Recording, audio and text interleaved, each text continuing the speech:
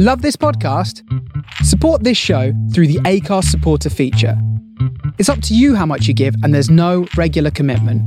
Just hit the link in the show description to support now.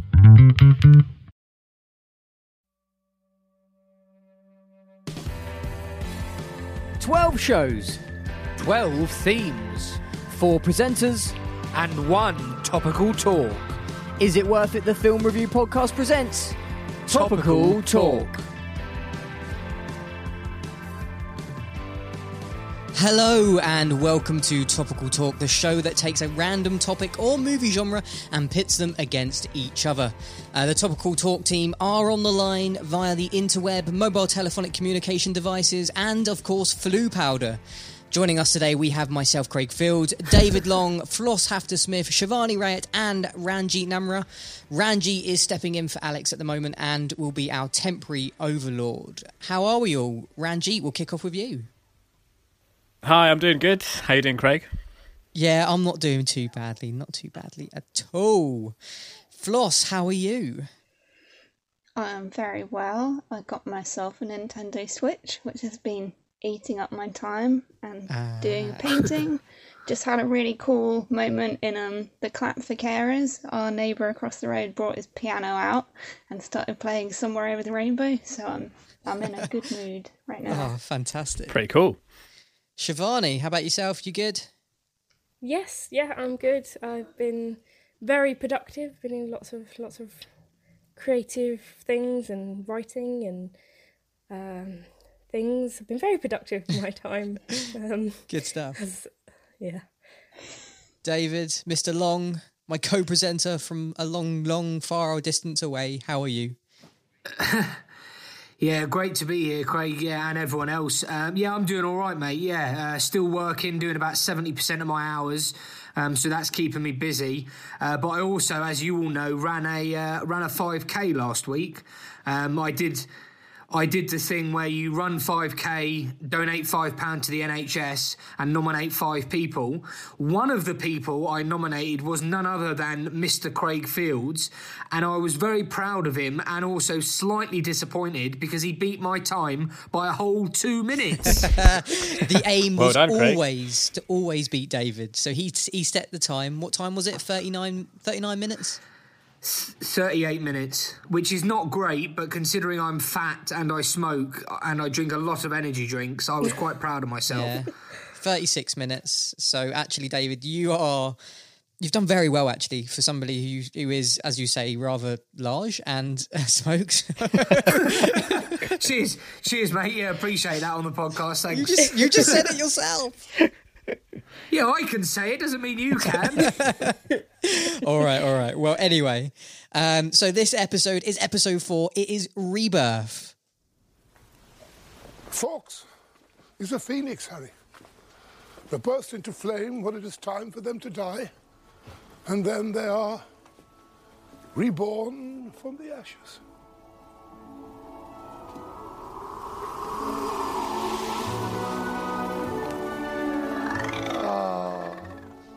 Fascinating creatures, phoenixes. Fascinating creatures. It is, of course, Rebirth, as we said. Shivani, will you define Rebirth for us from a movie point of view so that we can just get to grapples with it before we present our movies? Okay, so when I picked this topic, I was drawing from Christopher Booker's 7 Basic Plots. So we've got 7 different plots that theoretically every single story is meant to fit into. And Rebirth is one that kind of gets overlooked a lot of the time because it's a little bit complicated. It's kind of a bit non-straightforward as opposed to the others. So usually involves a character in a sort of a low place physically or mentally, who then sort of has this intervention or breaks this low spell, or redeems themselves, and they then live happily ever after. Great explanation. Well, with that in mind then, let's kick off with round 1.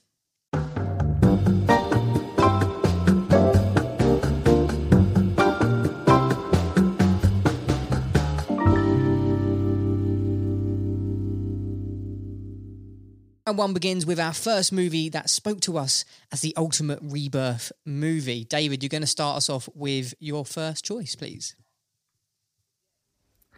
Yes, my first choice. Now, I'm going to go straight off the bat and say I'm not sure this is the ultimate rebirth movie, but it is certainly a movie that fantastically fits this premise. And I've gone for Eat, Pray, Love. Now, what is this film about? Well, a married woman realises how unhappy her marriage really is, and that her life needs to go in a different direction. After a painful divorce, she takes off on a round-the-world journey to find herself. As already discussed and mentioned by Shivani, I think it's important to note that rebirth can mean a number of things. For example, a reinvention, a change of heart, a literal death and rising again. Whether it's a literal or metaphorical rebirth for a character, it signifies a momentous occasion in their life and a moment of great change and development. And I think this film epitomises this idea. We see our protagonist go on a momentous and life-altering journey as she searches for inner peace. The film is based upon the book Eat, Pray, Love, of the same name, of course, subtitled One Woman Searching for Everything Across Italy, India and Indonesia. It's a 2006 memoir by Elizabeth Gilbert. Gilbert was actually a writer by trade. She worked at GQ for 5 years and already had published 2 novels, Stern Men and The Last American Man, when Eat, Pray, Love was written.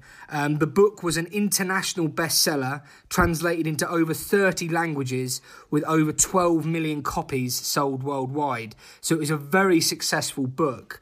But in terms of the film, who's in it? Well, I think it's got an absolutely great cast. You've got Julia Roberts as Liz Gilbert. It also stars James Franco, Richard Jenkins, Viola Davis, Billy Crudup and Javier Bardem. And the interesting thing is that Liz Gilbert seemed to have everything on paper a person could dream of. You know, she's got a husband, a lovely home, a successful career, but something is missing. She found herself lost, confused, and searching for the true meaning of inner peace. What we can really say about this character is, although she seemingly has everything, she was not happy. And after her divorce and at breaking point, Gilbert jumps out of her comfort zone and into the deep end by risking everything to change her life, embarking on this journey round the globe that becomes a quest for discovery and enlightenment. Her journey is split into 3 parts, Eat, Pray, Love, hence the book's name. On her travels, she initially finds the true pleasure of food in Italy. She enjoys food and embraces her weight gain, and I think this is one of my favourite parts of the film, actually. There's lots of comedy in that part. She also makes new friends and learns a new language. I think it's one of the better parts of the film. She then discovers the power of prayer in India, learning to sit with herself and her emotions, and this is really a key stage in her rebirth, especially with her newfound friendship with Richard from Texas, played by Richard Jenkins. And then finally she finds her inner peace and the balance of true love in Bali. As a character, she is completely transformed and in more ways than one reborn. What I like about this film, and I am wrapping up, is that other characters are also reborn. You've got Richard from Texas, like I said, played by Richard Jenkins, who has this really dark past, and he's also learning to love himself again and forgive himself. And Javier Bardem, his character is also on a rebirth journey himself. And one of the other things I'll say is what is interesting is that in the book, the author actually states she has chosen to visit 3 places that begin with I: Italy, India and Indonesia. This is a metaphor for the fact that she hopes to find herself by the end of the journey, a sense of self and a sense of independence. And she does. And I just think this film epitomises a character's rebirth and a transformation. In terms of the film itself, it wouldn't be a David Long review without the Rotten Tomatoes scores. So are you ready, guys? Yeah, cut them out. It gets a 36% from the critics and a 42% from the audience. Now, those scores aren't great. And like I said, I don't think this is the best rebirth film of all time, but I think it's a film that brilliantly encompasses the theme. And I think one of the reasons it gets quite bad reviews is it is quite long. And also, it's such a beloved piece of literature. It's very difficult sometimes for certain books to make the transition from the paper to the big screen. And perhaps you could say that this is one of them. But overall, for all the reasons that I've stated, I think Eat, Pray, Love is a really good film for Rebirth. I think you're completely right in terms of the fact that it fits the theme, but however, it's not an enjoyable film. I don't think it really hits home quite as much as the novel as did when that first came out. I feel like it just romanticised travel. It's like a travel log or a travel vlog of some sort. And then that truly transformation that's supposed to take place for a rebirth doesn't actually happen. Yes, she goes through some learning curves, but there's no real full circle, as so to speak. And I may have made the same mistake with a film that I've chosen as well, contemplating and thinking about it myself. But, it does happen. It fits the theme, but it's just not a very good film at all. No. Yeah, I have to agree. Oh dear, I'm struggling on this episode. I've done a Shivani. Oh, wow. So rude. I'm sorry. You know what? I'm not pulling my punches. I don't think... Go ahead, Shivani. What did you think of this film? Okay, to reiterate what Craig has said, yes, it is too long. It's just a film about travelling. And as a person who studied English literature and had to look at travel writing, I can honestly say I've never, ever wanted to ever found myself wanting to go back to travel writing. It's so dull. But I will give you that it does fit the sort of trope of rebirth. So the character is in a dark place, and then things don't necessarily get better until there's sort of a breakthrough, and then they live happily ever after. But I just think I found myself bored. It's quite a boring film. It's very slow, and not in like an interesting way. I actually started to I started to gain more interest when Javier Bardem came because I just watched Skyfall and I was just like, hey, I recognise him. So I'm sorry, I don't like it. That's fair enough. That is absolutely fair enough. Floss, any input from you there? Nothing good. No, I don't. Well, I'm not a big fan of like romance films in the first place, and this is not a good one. But I can't deny it fits the theme. Yeah, I don't know what else to say that you guys haven't said already. Yeah, I think that's true. David, go on. One last thing to save yourself from humiliation. I don't think I've been humiliated. I think in terms of fitting the theme, and as soon as I heard the theme of Rebirth, Eat, Pray, Love was one of the first films that came to mind based upon the book. Having not read the book or seen the film, I sort of threw myself into the deep end, having looked at the cast, thinking this is going to be a great film. It's not a great film, but it's not as terrible as people are making it out to be. If you are listening to this podcast, get in touch with us and redeem me, save me, tell me that this film is not as bad as everyone is making out to be. But it does. You did say that the film or the book is in 3 parts, and the parts are Eat, Pray, Love, or Italy, the other one India, Indonesia, and Bali. Obviously you get what's going on, so you get that she eats a lot in Italy, and you get that she prays a lot in India, and then by that time you know what's going to happen. I just lost interest because what's the point of watching when I know what's going to happen? I mean, obviously that's a whole argument in itself. We've had that argument before, but you know. the last thing I will say, it's not about her necessarily finding love. It's also about her learning to love herself, and that is a major part of her rebirth. So yes, she does find love at the end of the film, but she also learns to love herself again, which is really the main part of that love part for me. It did feel like she had experiences, but nothing that changed her. So was she actually... Not considerably. Was she really reborn if she hasn't changed that much? I don't think so, but I mean, maybe I don't know. Let's move on to the next film choice, and that is from Floss.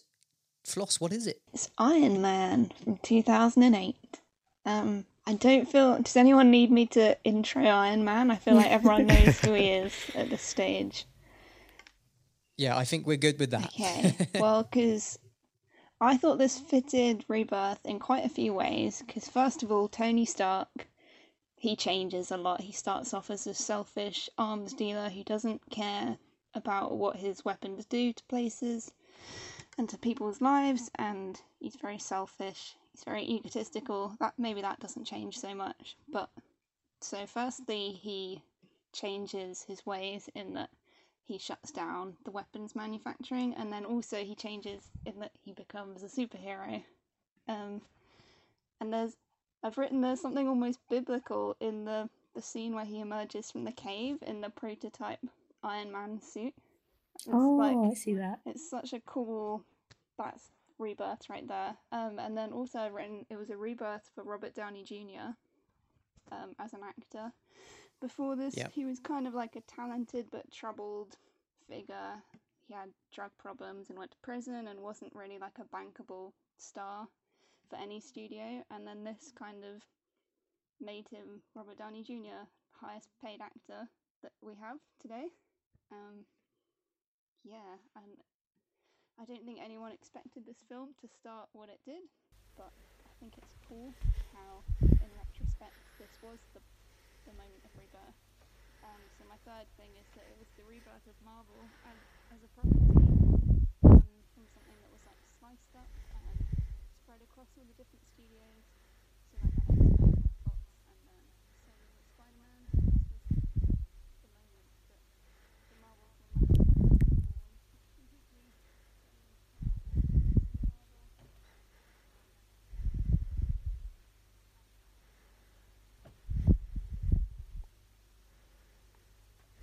Yeah. I think you can hit the nail on the head there with Rebirth, though. Like, it's textbook Rebirth in every way. So yeah, it's a great choice. Yeah, I'd agree. Like you said, Floss. Not only does Tony Stark go through a rebirth in the film, it sort of it affected everything. Like, Iron Man was a D-list character before this film came out, and now you said the whole world knows who he is. And you know, Tony Stark does go through a major rebirth throughout the film, and it carries on into all the films in the series up until Endgame. So yeah, I think it's a good choice for Rebirth. Yeah, I mean, I kind of feel like in some ways it's changed the culture of cinema going as we know it today. Like, there's no other franchise like this. And everyone else has tried to do their own cinematic universe, and nothing is caught on in quite the same way. And yeah, it's a unique scenario, and it all started with this little film. Yeah, so many different ways of bringing rebirth to us with that one film, and I think that's a really impressive choice in terms of having a character that goes through a metaphysical transformation or a rebirth.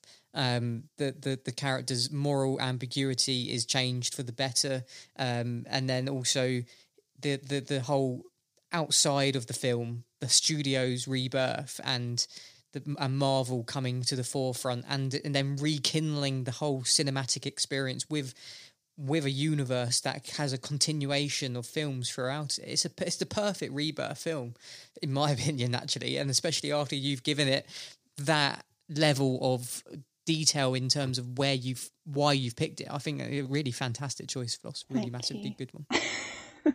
After the slating that Eat, Pray, Love got, I thought maybe we were just in a fighty mood tonight. No, I just wanted to say that the 3 points Floss made there were absolutely perfect. And yeah, it's a film that epitomises Rebirth. I won't say anything else because everyone else has said it, but it's a fantastic film and a brilliant choice. So brilliantly well done, Floss. I'm even more of a fool now for Eat, Pray, Love. So moving on to the next film, it will be from you, Shivani. What is it? So I have picked Despicable Me.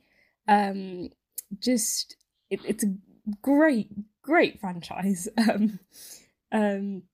So if for those of you who haven't seen it, it's about a supervillain, a villain who he plans to steal the moon. But in order to do it, he has to adopt these three girls, and they sort of kind of turn his life around, and he realizes that there are more important things.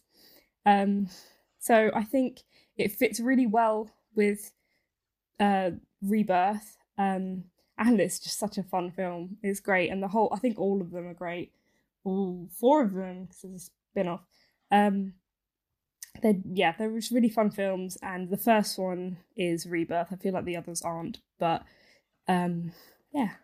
Definitely one for Rebirth, as Gru, the character you're referring to, who goes through that transformation. He goes on a journey of complete evilness in a cartoon form, trying to steal the moon, and then there's this complete change in personality almost. The children inject a real love personality into him, and he finally reconciles himself with what love is all about, and that is a huge change of personality and a rebirth for sure. I love Despicable Me. I think it's a fantastic film. Yeah, good choice. Thank you. Great soundtrack. Cool. Yeah, no, they are the great soundtracks, and the Minions are just so funny. So my brother pointed something out today when we were watching it. There's a few moments where there are scenes that don't contribute to the story, but it's just the Minions being the Minions, and it's just so funny. It doesn't matter that it doesn't contribute to the story, because it's hilarious to watch. David, any comments on Despicable Me? Yeah, I mean, I think obviously it gets really good scores on Rotten Tomatoes, 81% from the critics, 82% from the audience. And it's a really nice feel-good film, and Steve Carell plays Gru, and he is transformed. He is completely reborn by these three young children, and it melts your heart the way that he is changed.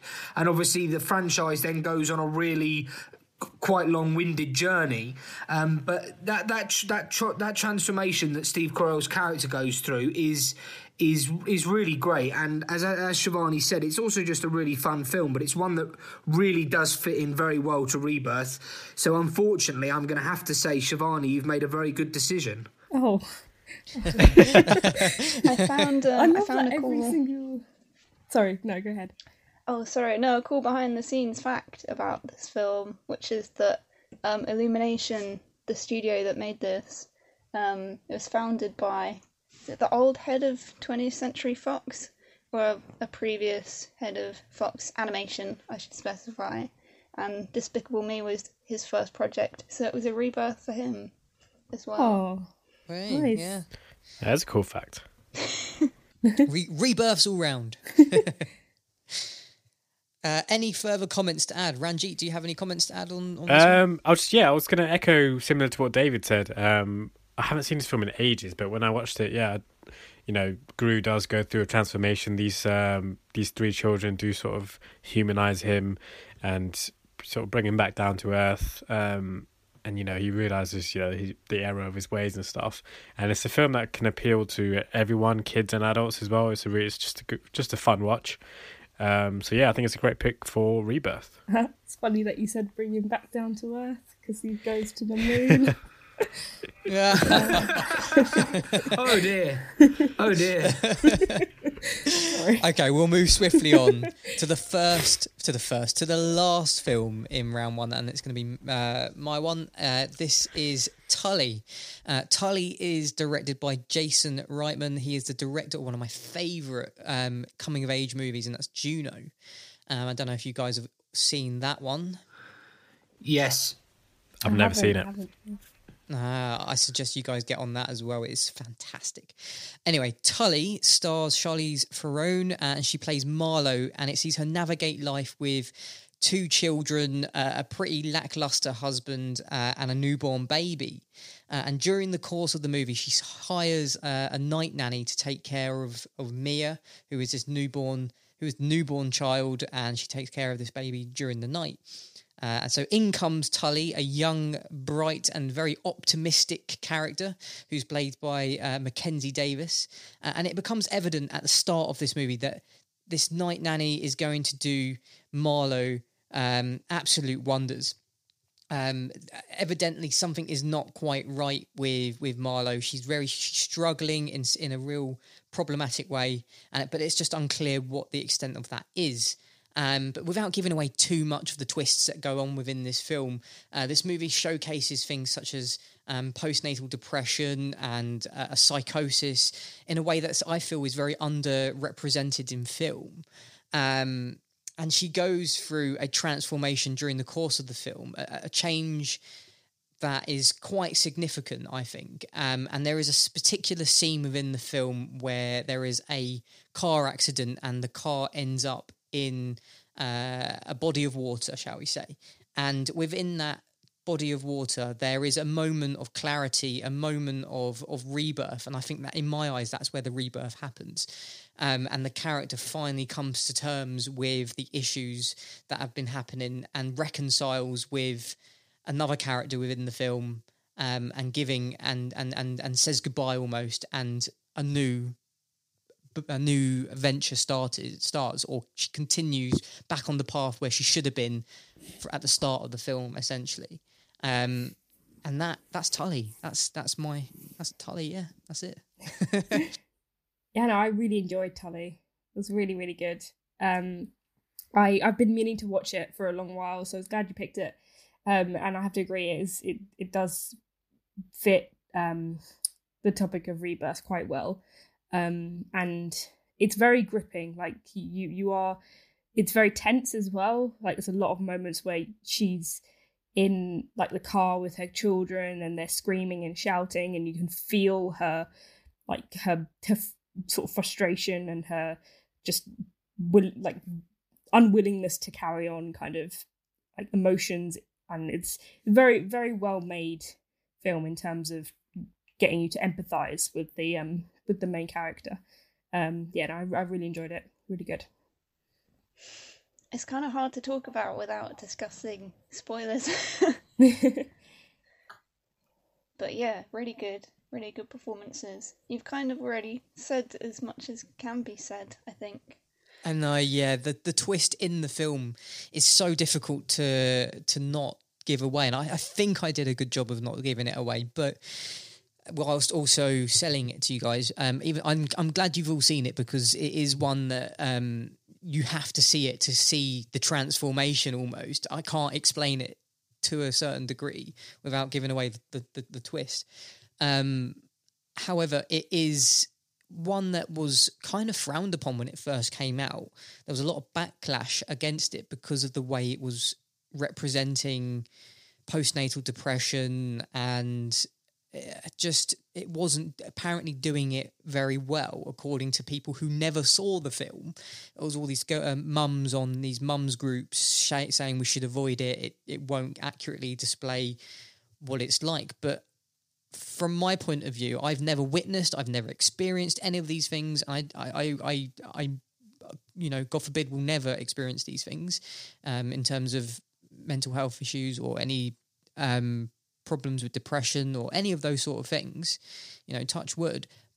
But I felt it really accurately summed those things up and showed it in a very raw and realistic way. Not, holding back any punches whatsoever. It just felt such like a realistic film that you were a fly on the window, looking in at what was going on, and feeling the tension from Marlo when her middle child son, who has, I think, some issues in terms of like autism, perhaps, and he's, kicking the back of her chair, and you feel the tension rising in her, and you feel it in yourself as well. So accurately and visually portrayed in the film. It was, one that I connected with on a really strong level, and one when I reviewed it first time round, just absolutely loved it, and I know David did as well. But yeah. Any other points, David? You haven't said much. Anything you'd like to add to that? Not really. I mean, I think you've summed it all up really, really well. I mean, it's a brilliant sort of analysis of modern parenthood. And there's, from what I remember, there's dark humour in there and raw honesty as well. And an outstanding performance by Charlize Theron. And really, it does epitomise that idea of a momentous occasion in someone's life and a great moment of change and development. I think it fits Rebirth really, really well. We did review it on the main show. Charlize Theron is so impressive in so many different films that she's in, and she's really outstanding in this, and it does really fit Rebirth very, very well. So unfortunately, once again, it's another good selection on this week's episode. Thanks. Ranj, any comments left for you? Yeah, so I'll just add quickly. It's a brilliant film for the idea of rebirth, because there's also, I think there's two characters here who go through a rebirth. It's not just Charlize Theron, and there's a middle point in the film when they literally play a song called "You Only Live Twice." So this is sort of banging it on the head a little bit there, but it's a film that is, like you said, it's a very raw performance from her. She's absolutely brilliant in this film. It's really well directed, and it's just another side of Charlize Theron which we don't usually see, which is amazing. She's such an incredible actress.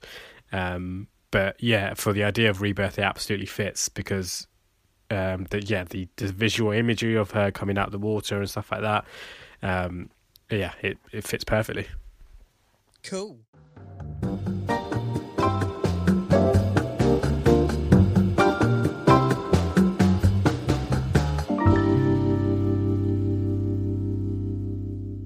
It's now time for round 2. And in the final round of this week's episode, we'll be putting forward our ultimate choices, I guess. And that, Ranji, you've got quite a job on your hand, I think, of picking the ultimate rebirth movie. But David, you're going to kick us off again with your last choice. My first, second, last choice. Yes, If you're looking for the ultimate rebirth film, look no further than Booksmart. And I am going to start with the Rotten Tomatoes scores, because it gets a sensational, yes, I will say that word, I know I say it all the time, but it's true, a sensational 97% score from the critics and a 77% score from the audience. If you've not seen Booksmart, you're probably wondering, what is this film about? Well, on the eve of their high school graduation, two academic superstars and best friends realise they should have worked less and played more. Determined not to fall short of their peers, the girls try to cram 4 years of fun into one night. I think it's important to note that our two main characters here are Amy and Molly. Amy is played by Kaitlyn Dever and Molly is played by Beanie Feldstein. It's also important to note that this film was nominated for 2 fairly prominent awards. It received a Golden Globe nomination, Best Performance by an Actress in a Motion Picture, Musical or Comedy, Beanie Feldstein. It was also nominated at BAFTA for Best Original Screenplay.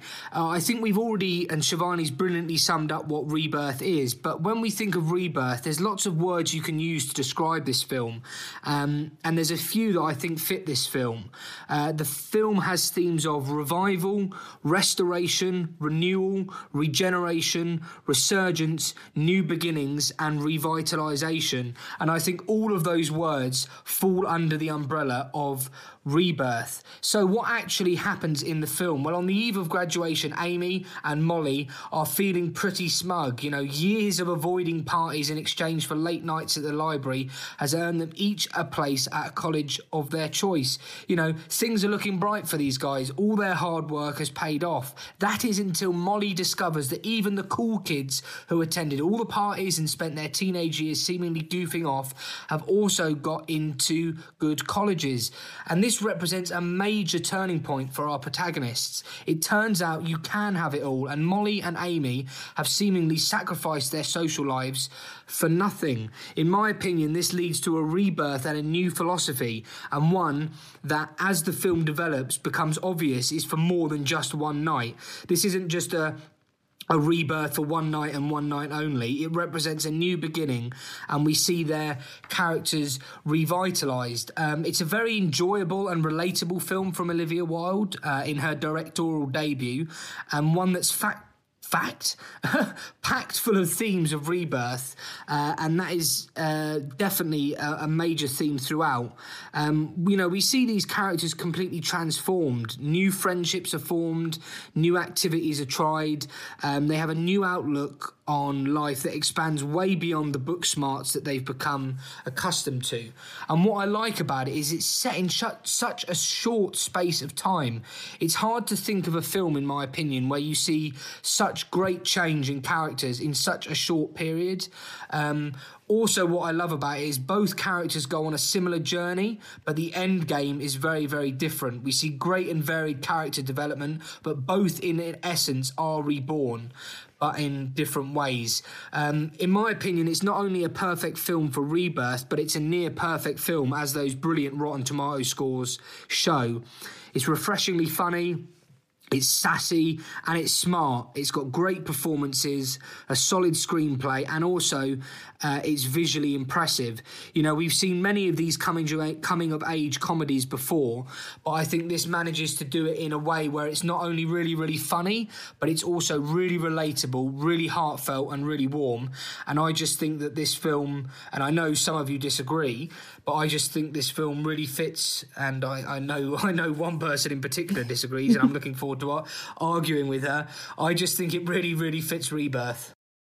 I'm going to jump straight in here very quickly, and just say that, yes, fantastic film, one that is at the top of my list when I go to watch films from the last couple of years. I think, you know, this tops that list. But brilliant, in terms of Rebirth, that's a great mate. in terms of Rebirth, I feel like it's not a fully fledged rebirth. It is as you said this yourself, coming of age. It is coming of age. They are getting to the point where they have now reached the point of maturity, and they have realization. They have an epiphany, and they want to do something to change what they have done. It's not a complete 360-degree rebirth, a reignition of themselves. There is not the number. It's not the number, no. 180, whatever. It is not a transformation in the 180. Sorry, I couldn't resist it. It's just not a complete rebirth in my eyes. It is just a coming of age. I think I agree with Craig, and I'm going to have to go one further, and I'm going to have to veto it, like you did. What? Many months ago, but I don't think it fits Rebirth at all. In fact, I think it's probably more sort of a generic kind of quest type story. So they're looking for this one party, and they go on to these several different downfalls and like all these ups and downs. And there's a low point, and then they reconcile, and then they live happily ever after. That's a quest. It's not a rebirth film, so I'm going to have to veto it completely. I don't think you have the power to do that. I do have the power to do that. She does. You did it in the first episode. I think that power lies with the Overlord. No. You did this. I know. I think it does, actually. David does have a point. No. We did bring an Overlord in. Yeah, in the first episode we didn't have an Overlord yet, so... Yeah. Okay, well, I'm moving to veto this. Shall I give my thoughts? Yes. I think it's a fantastic film. I watched it yesterday. Brilliant. Thanks, Floss. We'll leave it there. My gut instinct is no, it's not a rebirth film, but you can make some cases. I mean, yeah, my gut instinct is all the rebirth that these characters would go through would be after the film was finished, as they move on to college, and the film itself is more of an acknowledgement of, oh, that's who you've been the whole time, I just didn't see it.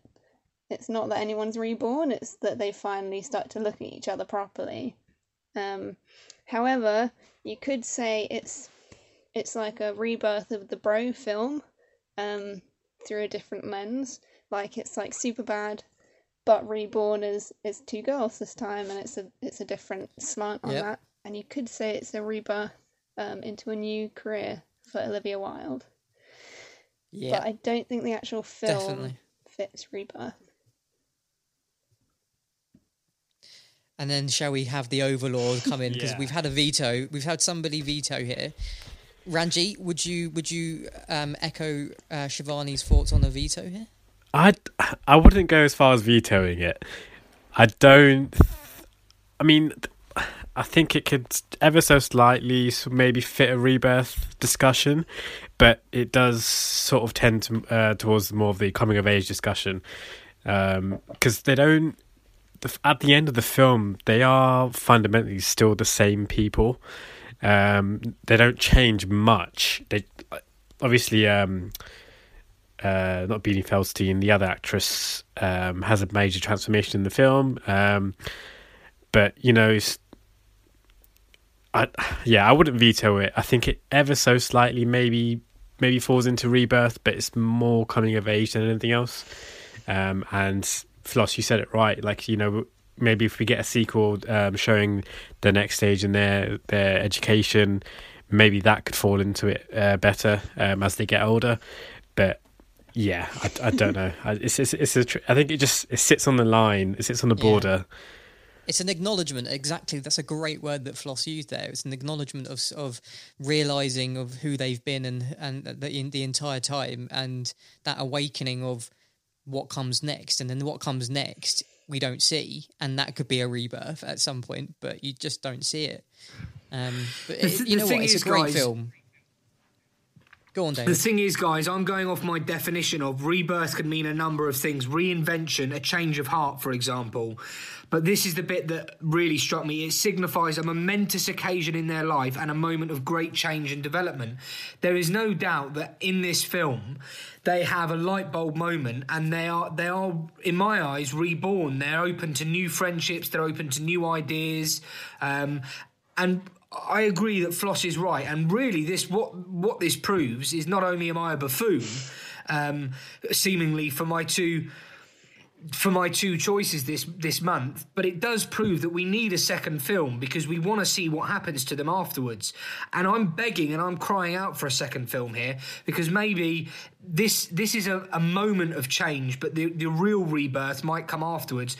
But I don't think it should be vetoed. I've taken on board what you think, but I would like to say it is a brilliant film, and I think we'll all agree that it's hilariously funny. It's so. I mean, Superbad is a great film, but this goes above and beyond Superbad on so many different levels. It's just as funny, but it's more powerful. It's more hard hitting.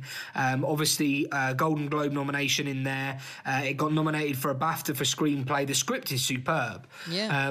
No, it is a great film, but in my eyes, it's not a complete rebirth, and that is unfortunately the bottom line from me, and I think Shivani and Floss and even Ranji as well. But I think it's still a fantastic film, David. I don't think you've picked a bad one there at all. No, I think if you picked Lady Bird, that would definitely be a rebirth film of the same genre. Yeah, I did look at Lady Bird.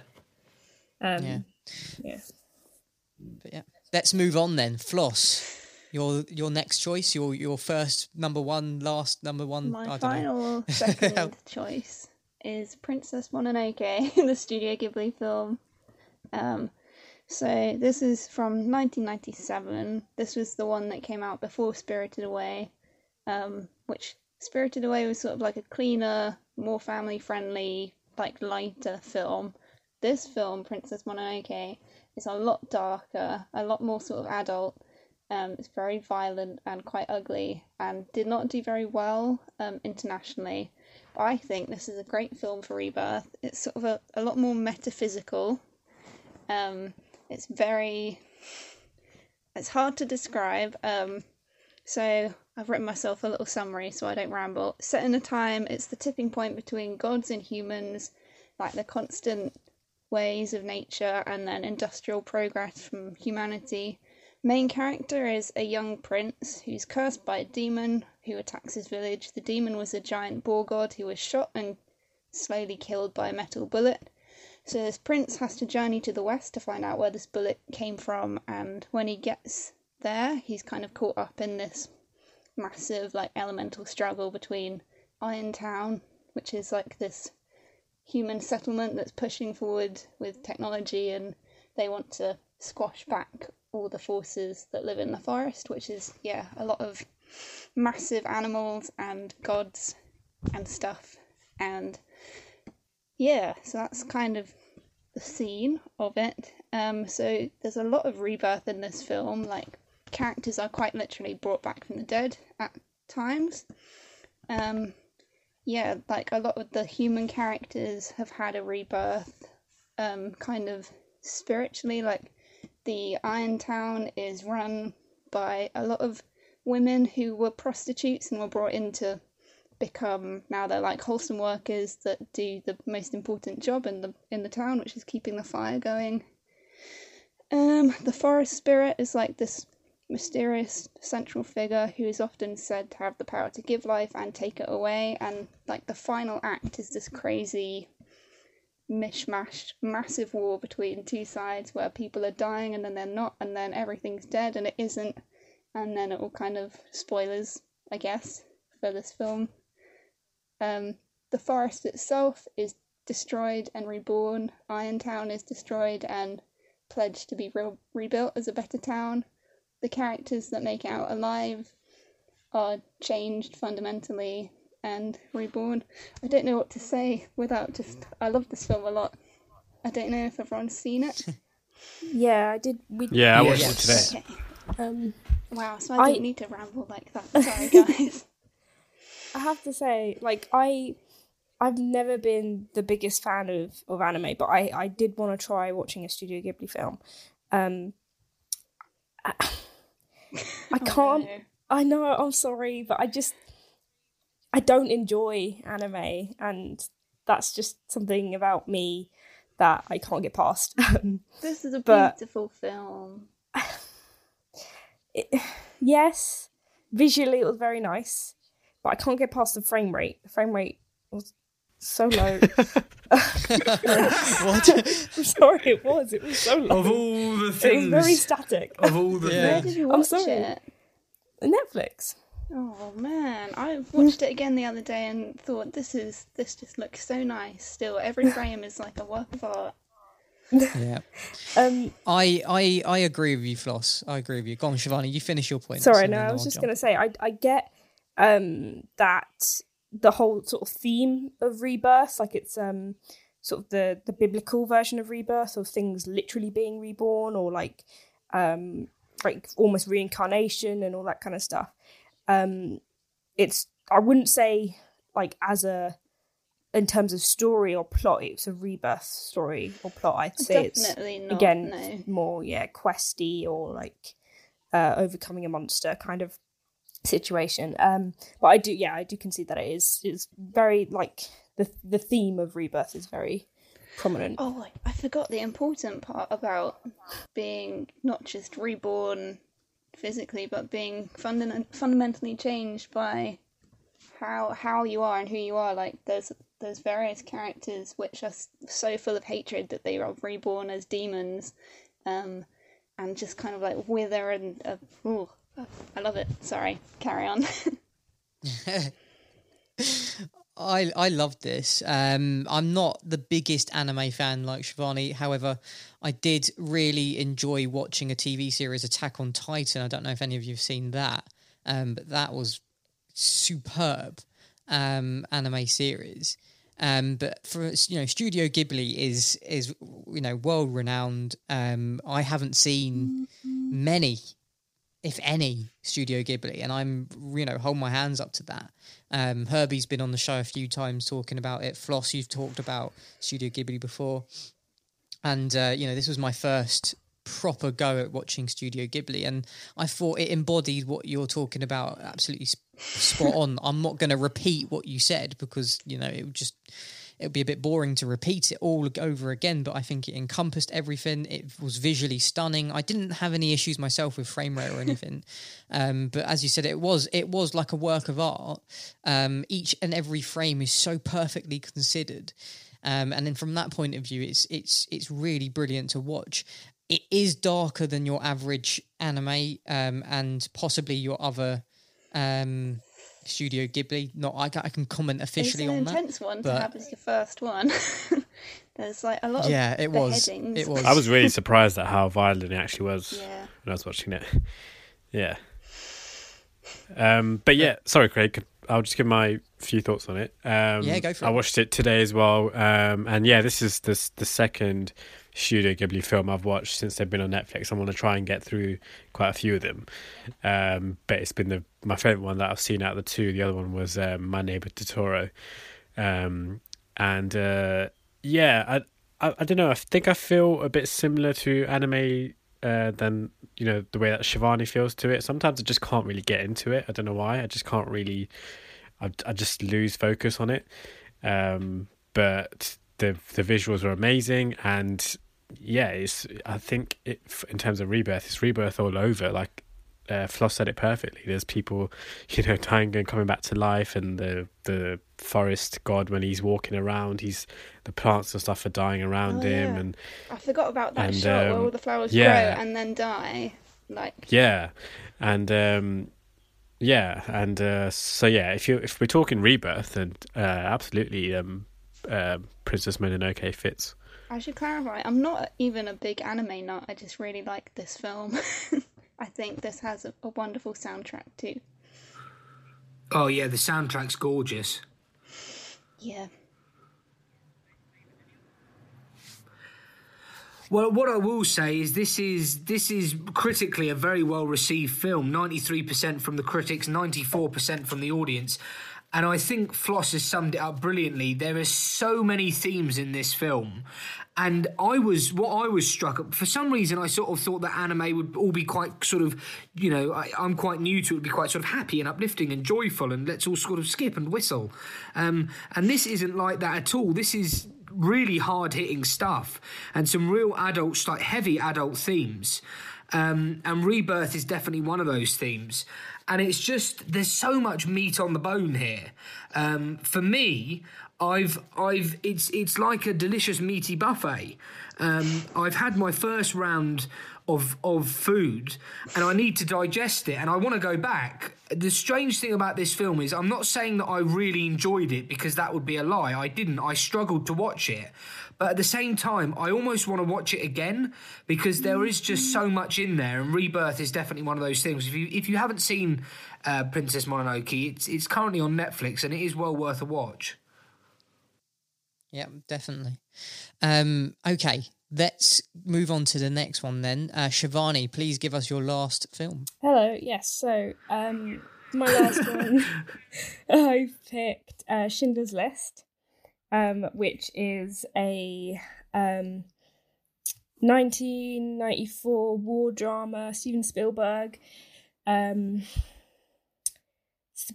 about 3.5 hours long, so it's a commitment to watch this film, but it is a masterpiece, in my opinion, and it doesn't feel like that long, because every moment of it is just so shocking and enthralling and just incredibly captivating.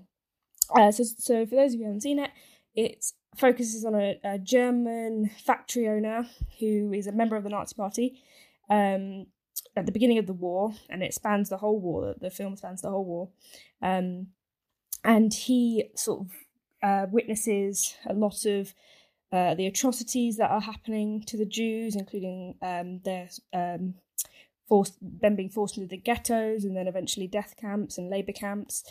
And he has a lot of turning points, like the famous Girl in the Red Coat, as well as just seeing all of these atrocities in front of him and unable to live with himself without doing anything about it.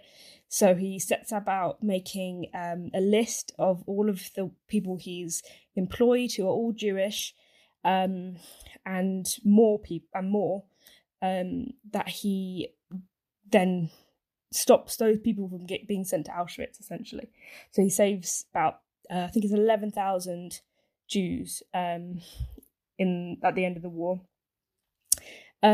Absolutely incredible film, and it's a very strange film because it's all in English and it's also all in black and white.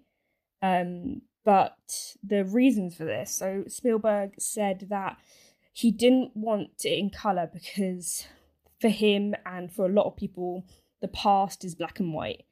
It's just sort of like a psychological association. And also colour generates mood. So he didn't want any colour. And this story is almost devoid of colour. And this whole world at this time in history is devoid of colour because it was such a atrocious time. And the reason why he did it in English was he said that, and I quote, "There's too much safety in reading. It would have been an excuse to take their eyes off the screen and watch something else," which I think are great reasons for those two things in this film. And it also makes it really accessible, this moment in history that I don't know if a lot of people know that much about if they hadn't seen this film, but because this film exists, it creates awareness, and that's so important. And also, Schindler's List was only greenlit if Spielberg agreed to make Jurassic Park first. So it's a fun fact there for you. Hey. Yeah, so tell me what you think. Well, I'll start off here. Schindler's List is a very powerful and moving movie, and Spielberg, being Jewish himself, felt the need to make this movie because it is a part of his past. The same as it is with me as well. This is a movie that's part of my past as well. I'm being Jewish. I have relatives that were part of this atrocity that happened in Germany and, well, you know, all over the place, the atrocious behaviour towards the Jewish race of people. It is something that needed to be made to sort of show what really happened and to highlight this story about Schindler. Schindler was obviously a man that had great moral ambiguity at the beginning of this movie and then had that change. And I was talking to David about it because I haven't rewatched this movie in a long time, and I decided not to rewatch it just because of A, time constraints, but B, because it's such a difficult film for me to watch. I do get really quite emotional about it. And having done something in my past in terms of trying to make a documentary about this very subject, about the concentration camps, and then having to go to the Imperial War Museum and look at the archive footage of things that actually happened there and watching it myself and looking at the true horrors of what happened, the actual true realities, and visually seeing it in person. It's not something I want to constantly revisit, but it is a brilliant movie, Shivani, and one that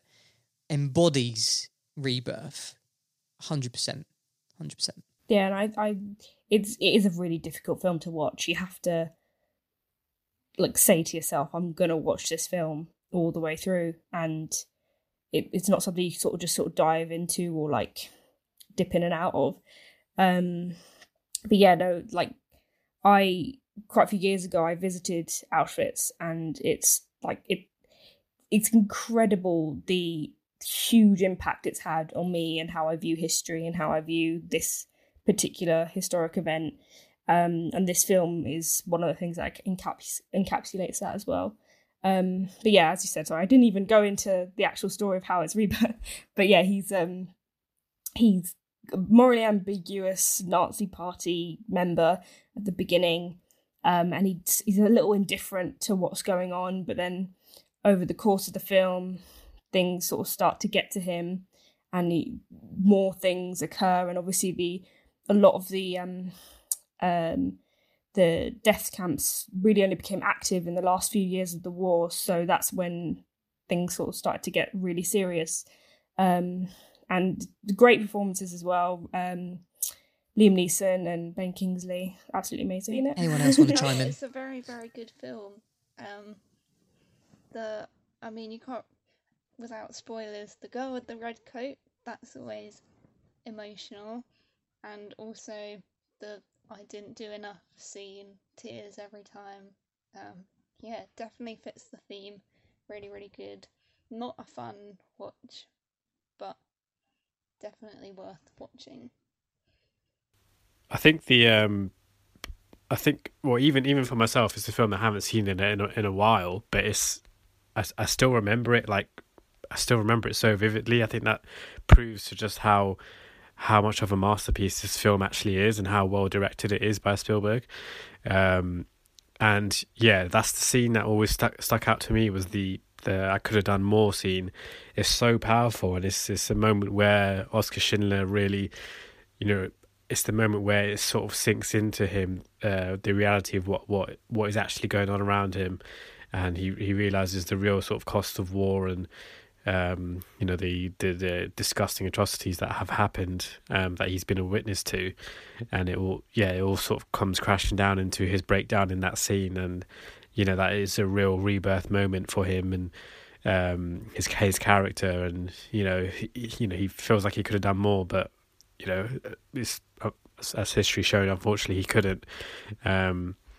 Yes, it's a film that I've seen once and might not ever want to watch again, but it's a film that I think everyone should see. It's so important, and like I said, I haven't seen it in ages, but I remember it so vividly. Like, it's just so powerful, and it's so well made. Yeah, I was the same. So I rewatched it yesterday, and even before that, I knew the film really well, and I'd only seen it once about 2 years ago. And I was watching it, and I remembered every bit about it. It's just such a memorable film, and especially since it's completely in black and white. There's not a lot of visual aid to help you remember it. It's incredible how well it sticks in your mind. Yeah, I think it's pretty incredible as well that he. No, sorry, David. Yeah, I was just going to say, I think it's pretty incredible as well how Spielberg made Schindler's List and Jurassic Park almost at the same time. I think he was in pre-production of Jurassic Park, or sort of maybe midway production, because I remember reading stories about how difficult it was for him to sort of leave one set and go to the other, because they're two almost completely different films. But again, I think there's also sort of a rebirth aspect there as well, and Spielberg's part of making the two films, and then this is his first Oscar win as well for Best Director and Best Picture. So it was a real turning point for his career. Yeah, I just wanted to say, obviously, I have been known to roast Shivani on this episode for her film selections, but this is a masterful selection here. This is an absolutely incredible choice, because not only is it a brilliant film, it is perfect for Rebirth, and I mean totally perfect. I mean, the film in general, we got 12 Oscar nominations, 7 wins, including Best Director and Best Picture, as Ranjit said. It lies 7th on IMDb, so it's the 7th highest rated movie of all time, and it gets 97% from the critics and from the audience. And I actually watched this film. It's a film I've been meaning to watch for years, but I've never got round to, for a number of reasons, one of which is knowing how hard a watch it would be. And I watched it recently for this episode, and all I can say is I was very, very emotional, and have been quite reflective over the last couple of days, because this is a piece of filmmaking that is just so incredible, so raw and so powerful, and it just shows the abhorrent evil of the Nazis in such a unique and brutal way. And Oscar Schindler's character goes from being this fairly narrow-minded businessman obsessed with making money, I think epitomised in one scene when one of his factory workers comes to thank him for fundamentally getting him out of the ghetto, and he's got one arm, and he comes to thank him so much for saving his life, and Oscar Schindler just wants nothing to do with it. And by the end of the film, as we said, he's questioning his own morality and questioning whether he could have saved more. He goes through a complete transformation as a character, and it is about 3 hours 15 minutes long, but it didn't seem long to me at all. And the way it was in black and white was brilliant. Ralph Fiennes' performance was just evil. He got an Oscar nod for that, but his character was just evil. And overall, I just want to commend Shivani for a sensational choice and just one of the most powerful films I've ever seen. Oh, thank you, David. It's rare that I get such a high praise from you. You know you've done well when David gives you high praise. Well, you've picked. Well, I'm going to say it. What I hope will be the winner. I will say that. Wow. If I'm allowed to. Yeah, of course you can. Shall we have the final film then? Yes, please. I believe it's you, isn't it? It is, yes. My choice here was Trainspotting. For those of you who are listening that don't know, it is directed by Danny Boyle, and it's based upon the novel by Irving Welsh. And it sees Mark Renton, played by Ewan McGregor, and he is deeply immersed in the Edinburgh drug scene, and he struggles to clean up and get out despite all of the allure of the drugs and influence of friends. Trainspotting is this complete supercharge of humour, dark humour, and just brutal relentlessness of just drugs and alcohol and complete trying to get out of all of that. Ewan McGregor at the start of this movie is just running for his life. He's sprinting from store detectives in the opening sequence, and it's just coupled with this return home at the end of it. It feels like it should be a rebirth, but I've been thinking about it a bit. Is this a rebirth film? And I think you guys are going to discuss this with me now. Is there a rebirth within Mark Renton, or do we feel like this does not happen? I think there is a little bit, but ultimately, no. I don't think that he is a different person from the beginning of the film to the end of the film. I think he ends up physically better off, but like without giving too much away, he's physically better, but mentally he still feels as morally ambiguous as the beginning, and he hasn't improved that in the span of the film, and for that reason I can't say it's a rebirth film. No, I think that's fair enough. I've been contemplating it myself, and I think you're right, Shivani. Ranj is probably going to agree with that as well. Yeah, I agree as well. I would say Trainspotting 2 is more of a rebirth film than this one, because we don't know where he ends up at the end until we see him again in the sequel, and we find out that he's been sober for a while, and yeah, so the ending is quite ambiguous. I think Shivani's right. Physically, yes, he's better off. He runs off. Oh, I was about to spoil it there. But yeah, so physically, yes, but we don't know what his fate is until we see him again in Trainspotting 2. So yeah, I don't know. I wouldn't say it is a rebirth film, and the characters around him as well don't really change much.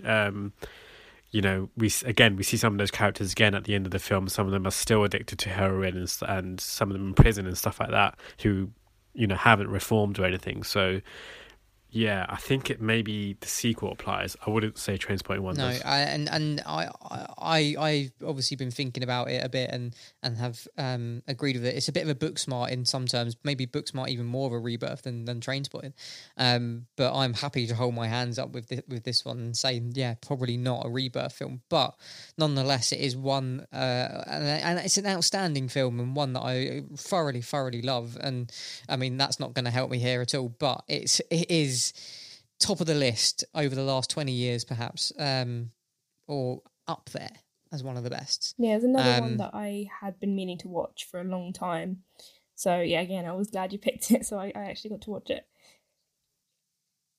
Good stuff. I saw it for the first time around the time Trainspotting 2 was coming out, because Cineworld was showing Trainspotting 1 like a couple of months before Trainspotting 2 came out. So a little bit of a funny story, but my manager at the time, she wanted to put on a staff showing for it. So I came back to work in the evening after we'd closed, and it ended up just being me, my manager, and the supervisor that I went to watch it. So just the three of us in the screen watching Trainspotting 1. Brilliant. But I'm so glad I went, because it is an incredible film, and it absolutely sort of just, yeah, it blew me away. I'm so glad I watched it.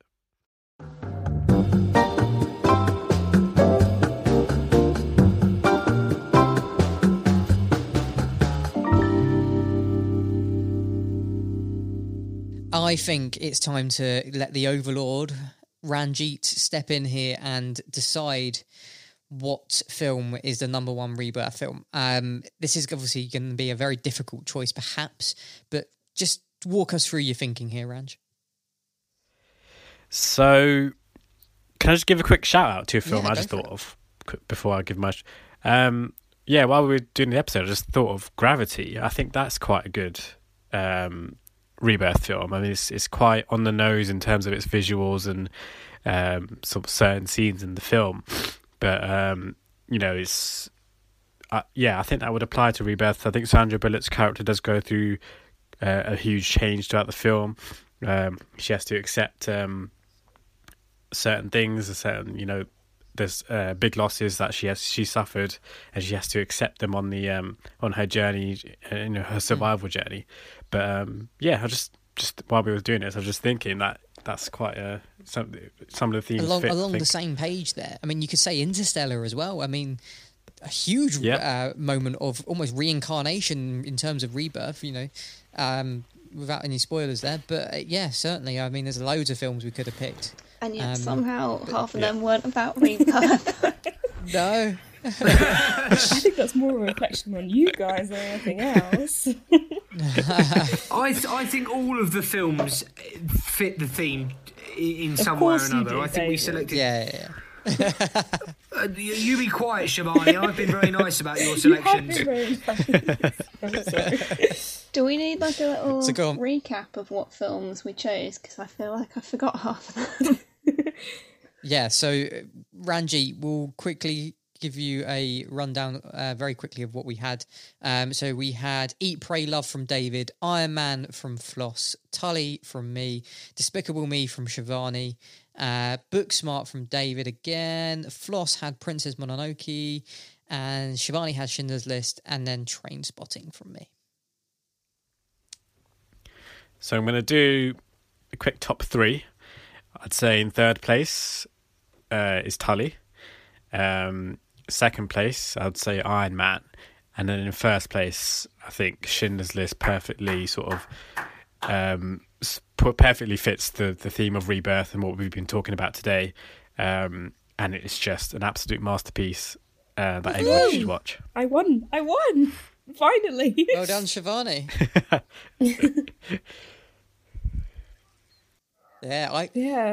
I can't wait to get all these DVDs together and then have someone win this box set of amazing films. That is what's going to happen. I just want to put this on...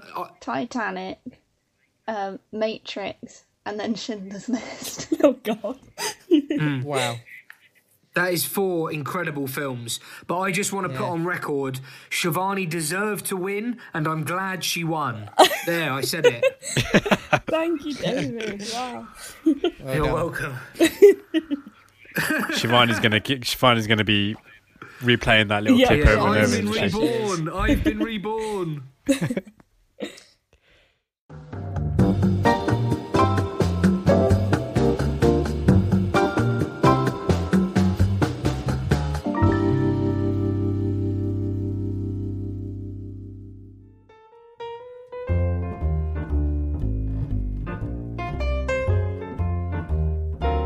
So we have come to the end of the show. Shivani, kick us off with the ending script part that we've written here. Thank you for listening to Topical Talk. We hope you enjoyed listening to this month's episode. The next episode of Topical Talk will be out later this month and will be the theme of sequels.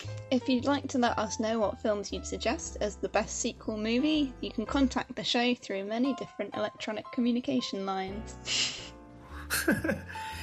You can now email the show at mymail.isworthit@isitworthitpodcast.com. That email address again is mymail.isworthit@isitworthitpodcast.com. Or you can send us a message on Facebook, Instagram or Twitter, or alternatively just go to the website isitworthitpodcast.com and click on the links to our social media. And to help the podcast grow even more, why not leave us a 5-star review on Apple Podcasts? You can subscribe to the podcast today on Apple Podcasts, Spotify, Google Podcasts, and Acast, to name but a few. And of course, wherever you're listening to this right now. And we'd like to thank our current Patreon supporters for their patronage during this time of difficulty. We understand it's a struggle at the moment for a lot of people out there, and we're part of that too. So creating content just like this can go a very long way for everyone involved. I guess all that's left for us to do now is to say a very big thank you, take care, and goodbye from me. A very big well done to Shivani. Keep safe and goodbye from me. Goodbye from me. Stay safe and goodbye from me. Stay safe, everyone. Goodbye. Dirty bye. Cheerio, darlings.